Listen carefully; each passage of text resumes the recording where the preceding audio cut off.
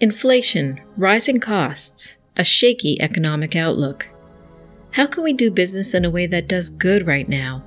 And how are women and equity-seeking people leading the way? I'm Andrea Gunraj at the Canadian Women's Foundation. Welcome to All Right, Now What? A podcast from the Canadian Women's Foundation. We put an intersectional feminist lens on stories that make you wonder, why is this still happening? We explore systemic roots and strategies for change that will move us closer to the goal of gender justice. The work of the Canadian Women's Foundation and our partners takes place on traditional First Nations, Métis, and Inuit territories. We are grateful for the opportunity to meet and work on this land. However, we recognize that land acknowledgements are not enough. We need to pursue truth, reconciliation, decolonization, and allyship in an ongoing effort to make right with all our relations. First things first. Beyond our wildest expectations, this podcast now averages 4,000 listens per episode.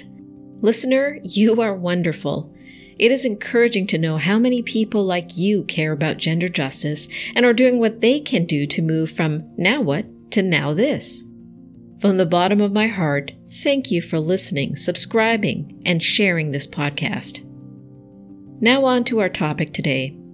In Canada, women are more likely to live in low-income households than men, especially single mothers.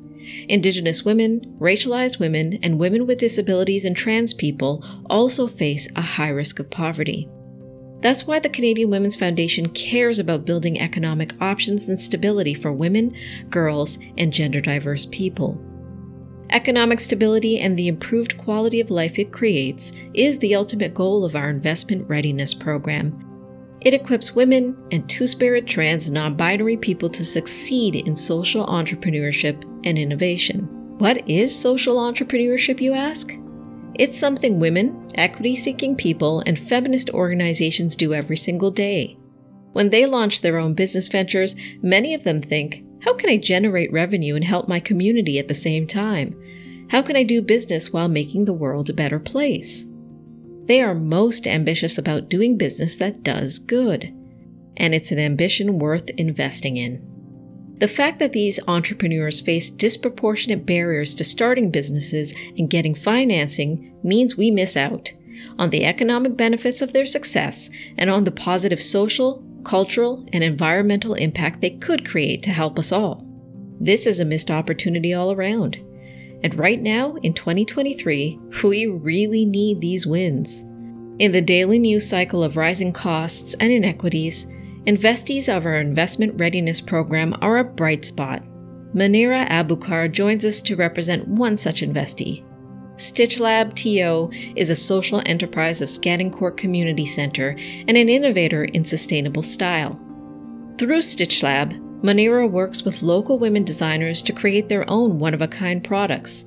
StitchLab offers women skill development opportunities, and their products are made from repurposed and rescued fabric. I currently work at Scadencourt as the project coordinator for social enterprises. My passion project actually at Scadencourt was the Sewing Hub, which kind of has blossomed into the Stitch Lab and a lot of other smaller projects. Fun fact about myself, I'm one of 9 kids. My parents fled the civil war in Somalia and ended up here in Canada. I was born here and raised with 7 sisters and 1 brother. So I think it really shaped my lens in terms of how I view women empowerment and like the limitless things that we can do as women. I had a very strong mother figure. And so I think for me, it's really a lot of what I saw and experienced growing up really led me to where I am today. The year that just passed, I turned 30. And I think for me, kind of looking back, I think for my mom, it was really, she really fought to make sure that we felt seen and heard. A lot of times there's intergenerational kind of gaps that get lost in translation in terms of like what you think a life worth living is for and what your parents think a life worth living is for. And sometimes your parents don't see the vision, but I think my mom particularly did a really good job, for me at least. Sometimes I think we even butt heads about ourselves, where I became really independent and really strong-minded, and what I wanted, for me, was the most important, but also making sure that, you know, my siblings felt seen and heard, that we were as a collective, that we uplifted each other when we were going through dark times. And, you know, I think being obviously, you know, a Black Muslim woman, you're going to experience a lot of, you know, narratives in institutions where you feel like you don't belong, you feel like you're being pushed around, you feel like, you know, you're scared to kind of voice what you really feel. And I think from a young age, I was really told, just say what you feel. Just say what you feel, do how you feel, and really just, you know, go in there representing yourself to the best of your abilities. And so it wasn't always easy. I think saying that sometimes is like, yeah, like, let's like do this. It's kind of like, it's not always easy, especially when, you feel like there's a power imbalance in that space, or you feel like you're young, you don't know what the outcome's going to be. Is it going to impact my job? Is this going to impact, my life? So it's not always as easy said as it is done. But I think, for her, especially with the experience that she had in Canada and really integrating, and it was really hard for her, I think. But she did the thing, she was like parent council for 3 schools. She really pushed for like the schools to change like their policies on halal meals. I think the biggest story I have with my mom was like being in elementary school and seeing her say, "Oh, you guys don't serve halal pizza to the kids?" And they're like, "No, not really. It's not really something we've ever done before." She's like, "But like 40 to 50% of your school is Muslim. That's enough. We're going to call some partners. We're going to call some contacts I know in the community." And I think it's been now like 20 years since, but they still, that school still keeps that contact and still serves all halal because of one thing my mom said. The anniversary of my mother's birthday happened this month, and I've been reflecting on the gifts she gave me while she was here with us. Thank you so much for sharing your mom's influence in your life. It is so wonderful to hear about.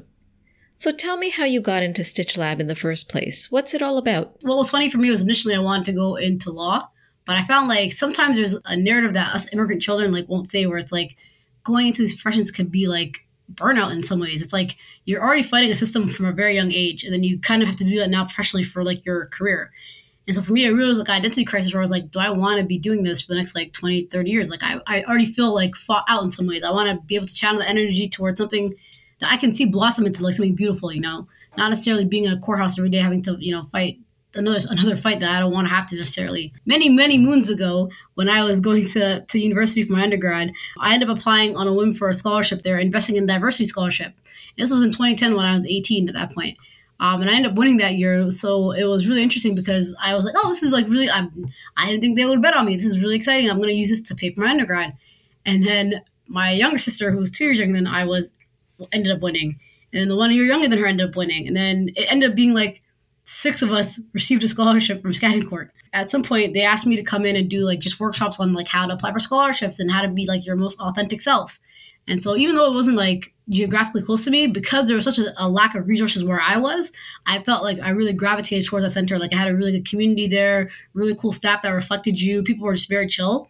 I went from winning a scholarship there, 2010 to in 2017, 2018, being offered a job there because they were looking to start a program with the city of Toronto based on sewing. Because I think fashion being one of the biggest polluters in our industry and one of the fastest polluting industries in general, for our environment. Really looking at ways to say, like, how do we solve this crisis? And so we kind of helped the city create a program model where we would teach like free sewing hub classes, like sewing repair classes for both beginners and advanced folks for 8 weeks.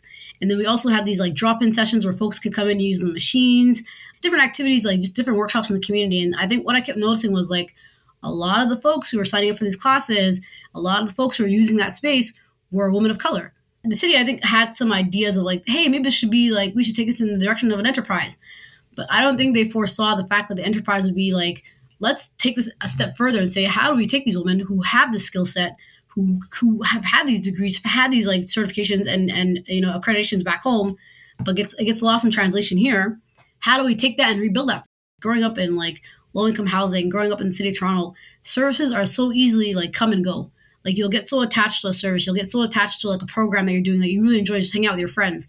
And then the funding's gone, and then everybody who was there is also gone. And so for these ladies, it was like, if we're gonna get them in, I don't want to be telling them, hey, you're just going to be sewing for minimum wage and that's it. And maybe it works out for a year or two or it doesn't, because this is something they love to do. And it's like that also creates a lot of trust. Like to be able to have them in that space, have them be able to trust you is also a lot of hard work. And I don't think folks realize that for community programming.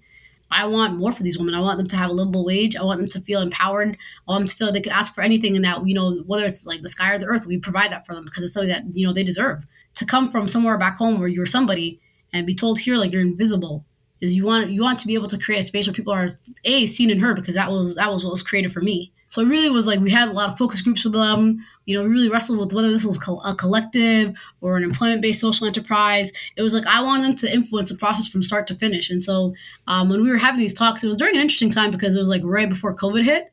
So it was really challenging. I think they wanted to kind of put the program on hold. And so what was really exciting about CWF was like they kind of bet on us because they were like, you know what? Like, no, like we're like, we'll teach them from home.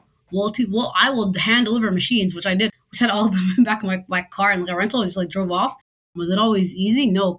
Older woman, they've never used Zoom before. I could hear the kids in the background saying, "Mom, you gotta learn how to use Zoom." And their mom saying, "Well, yeah, come sit, teach me the Zoom." So I was like, it definitely wasn't easy for them, but it was like they never like made an issue. They're like, you know what? If you're gonna bet on us, we're gonna bet on you right back. Like we'll do the Zoom classes, we'll do things online, we'll learn. No one gives them enough credit. I feel like the first objective obviously is like, how do we create products and how do we create a brand that really focuses and centers around sustainability? But it's also like, how do we honor the actual true history of sustainability? I think sustainability isn't just Greta Thunberg. It's not these like young white women who are these Gen Zs who are really pushing for that. It's like, I was taking Tupperware containers and upcycling containers when everybody was roasting me at school at my young age. Upcycling, downcycling, side cycling. Mom's like, it doesn't fit you, give it to your sister. So at some points, like we were already finding ways in our own communities. Like we always had a good relationship with the environment. We've always honored and really upheld what it was to really like have a full, I think, circular relationship with where you live. Hey, there was a story about green before there was this green movement, right? I think especially for folks of color. Yeah, let's create a brand that does that and honors that. Let's pause here. Manira's wisdom resonates with me. Sustainability, environmentalism, and a good relationship with the land and earth is very much a part of many of our communities. As she says it, upcycling, downcycling, side cycling, Indigenous communities, newcomer communities, racialized communities have been doing it all, and they have powerful models to learn from. And I know lots of you know what it's like to be tricked by an ice cream container in the fridge that's full of soup or stew or sauce. Also, it's like, let's create a brand that empowers women where they feel comfortable creating their own products, creating their own things. Upcycled prayer mats, why not? It's really fun because they influence a lot of the collections. A lot of the things that we sell are actually things that they want to do. They handpick their own fabrics. Fabric is donated from partners across the city, just private partners, folks who are out of business and no longer need that fabric. 100% sustainable and diverted fabrics. So even if they want to outgrow the Stitch Lab and say, I want to become my own designer, how do I support that? Guys, like the limit for them. Like there's no limit for what they can do at this point. We'll bet on you if you bet on us.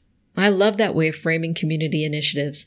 So tell me more about why this women-led social enterprise approach is just so important to you. Changing the status quo is a really difficult thing because it's so ingrained into our regular lives and our daily lives that we don't even realize that we're practicing things that could be harmful to the idea of community, right? If these are the individuals who are making your products, if these are the individuals who are having a direct impact, shouldn't their voice be at the forefront? Shouldn't what they're saying matter the most? And it's like, yeah, we can get funding all we want. We can have funders support us. We can have, the City of Toronto, the CWF. We can have all these funders come in and see that. But it's like they're betting on us because of these women, not in spite of it, but because of. And so I think it's important to say, like, this is who matters. This is who the project is about. Yeah, we're putting it up on an application that we have a democratic process and this is a collective, but are we actually honoring that day to day? In that weird 2021, 2022 mark, where things still were kind of unsure, a lot of them pushed and said, we actually want to come back in person. We actually want to be in person together. We want to be able to talk. And so for me, it was like, I'm not gonna knock down that idea and knock down that space. I'm just gonna find ways to make it possible. To give you a bit of context, we ran the programs out of a 40-foot retrofitted container. It's really tiny. And so what we actually ended up doing was we converted that into an office kind of sewing studio, but we actually took our laundry room and retrofitted that partially to have tables and stuff. We're still working on it. It's still work in progress to have tables and spaces where they can actually sew a little bit social distanced. And for me, it's really great because you see a lot of them actually going out for lunch together. You see a lot of them like having events and inviting each other to their own personal events. So it's like you created essentially a sisterhood. It's like you created an actual community that's there for them. They're able to call each other when things go wrong. They have their own group chat on WhatsApp. They talk to each other all the time. And so it's like, I'm glad I listened because if I didn't, they wouldn't have created this cohesive group for themselves. So your story is so inspiring. I bet people would get ideas. What advice would you give to those starting out in social entrepreneurship? Andrew, if I had to give a piece of advice for me, what's interesting is I went to an entrepreneurial academy. I have a specialist high skills major for business. I was a business owner before I actually started working at Scattycore. I had to have my own baking business. Folks will always support a local brand or a smaller business brand that is authentic and true to themselves. A lot of folks try to find ways to say, like, how do we appeal to this customer? How do we appeal to that customer? And it's like, actually, how do you stay true to yourselves? I think that's the key part. Don't change the brand up for trends. I think, remaining yourself and remaining who you are is the most important in a business and making sure that doesn't get lost. Oh, and I look at all the sales we've made for the Stitch Lab. Like we were really fortunate to even go to London. And what really sold folks was not necessarily the products, right? The products are great. They look great, but you could find similar products. It was the story. It was the fact that you took women that, were made to feel invisible, were made to feel like they, just were there for just the children, figure out how to live their lives. And they took back a part of their lives that they didn't think they had. It doesn't matter if you're 18 or 60. At the end of the day, I want you to feel like you did something here. Like your own story mattered, your own time mattered. And yeah, being a mother is a great entity because a lot of these women in our collective are mothers, grandmothers. That's a great part of identity. But now it's like you have something to do for yourselves. And I think it was that story about, them saying, I used to sew back home 50 years ago when I used to have my own dolls dresses, but I didn't pick it up for 50 years until I started doing it again now. For me, at least, when I'm shopping online, it's like, yeah, this like toe is really cute, or like, yeah, this jacket's really cute, but it's like, whoa, it was made by indigenous women, like who did this because they were brave about it and actually did something for themselves. As the proceeds are going back to like X, Y, and Z. That's where I give my money. And especially in a movement now where it's like we're now looking at like the Me Too movement, you're looking at, like the indigenous kids movement, you're looking at like there's so many different things that are happening in this country, right? It's like I'm gonna shut up and put my money where my mouth is. And for me, it's important to support those folks who are going out there and being brave and saying, hey, it's going back to the Fire Council for Toronto, or is it going back to Six Nations, or is it going back to, for like local programs in Toronto to teach women how to sew. That's what's important to me. So I think if you're starting up a social enterprise, think about what your impact is. Think about what your story is. Those are the things to me that matter the most. Your products can always upgrade, elevate, change, but who you are shouldn't. All right, now what? The Abundance Store in Nova Scotia, Farmgate Crate in British Columbia, Home Care Cooperative Development in Ontario, Next Inc. Women Energy Auditors in New Brunswick. All of these are Investment Readiness Program investees of the Canadian Women's Foundation. Learn more about them and what we can do to boast social purpose initiatives of women and gender diverse people by visiting our website, canadianwomen.org. Please listen, subscribe, rate, and review this podcast.